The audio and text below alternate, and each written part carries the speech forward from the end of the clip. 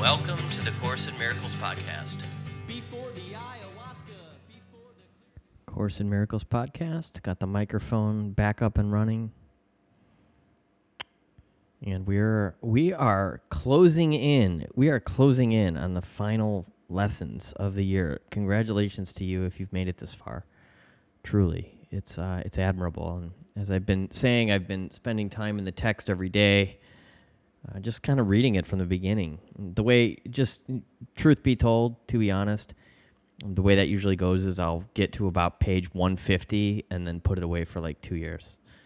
It's just kind of the way it is. But I gain more every time.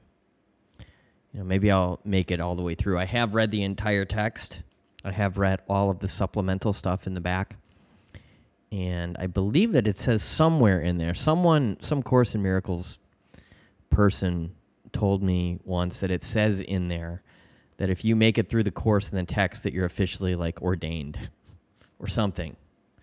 So, you know, I think I've achieved ministerial status, and you certainly could as well. Just by doing it, getting real, applying it. Applying it's the most important thing. Just keep doing your forgiveness work. Think of that person you can't stand and forgive them.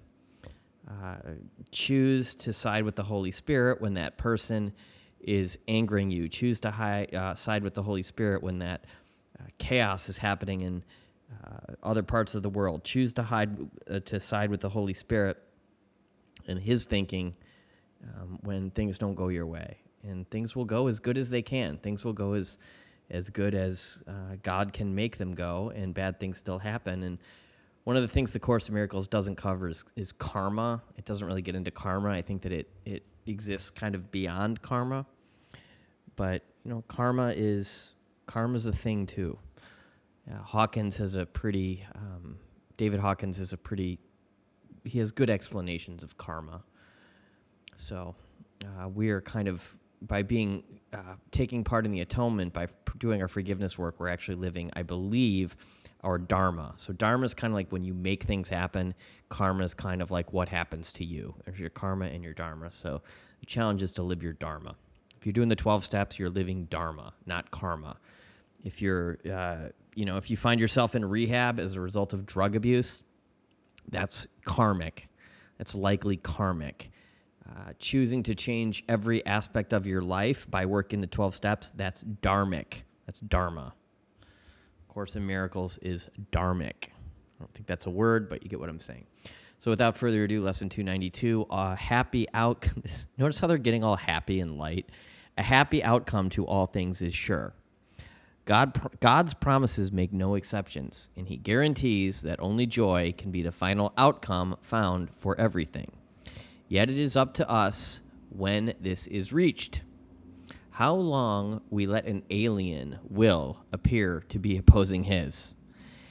I'm going to read that again. Yet it is up to us when this is reached. How long we let an alien will appear to be opposing His.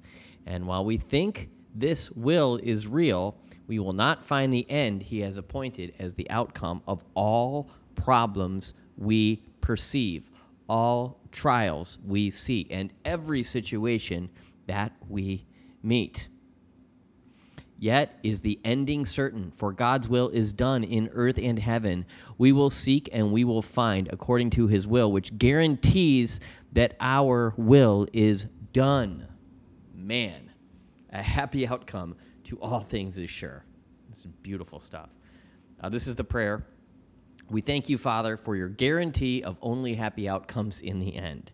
Help us not interfere and so delay the happy endings you have promised us for every problem that we can perceive, for every trial we think we still must meet.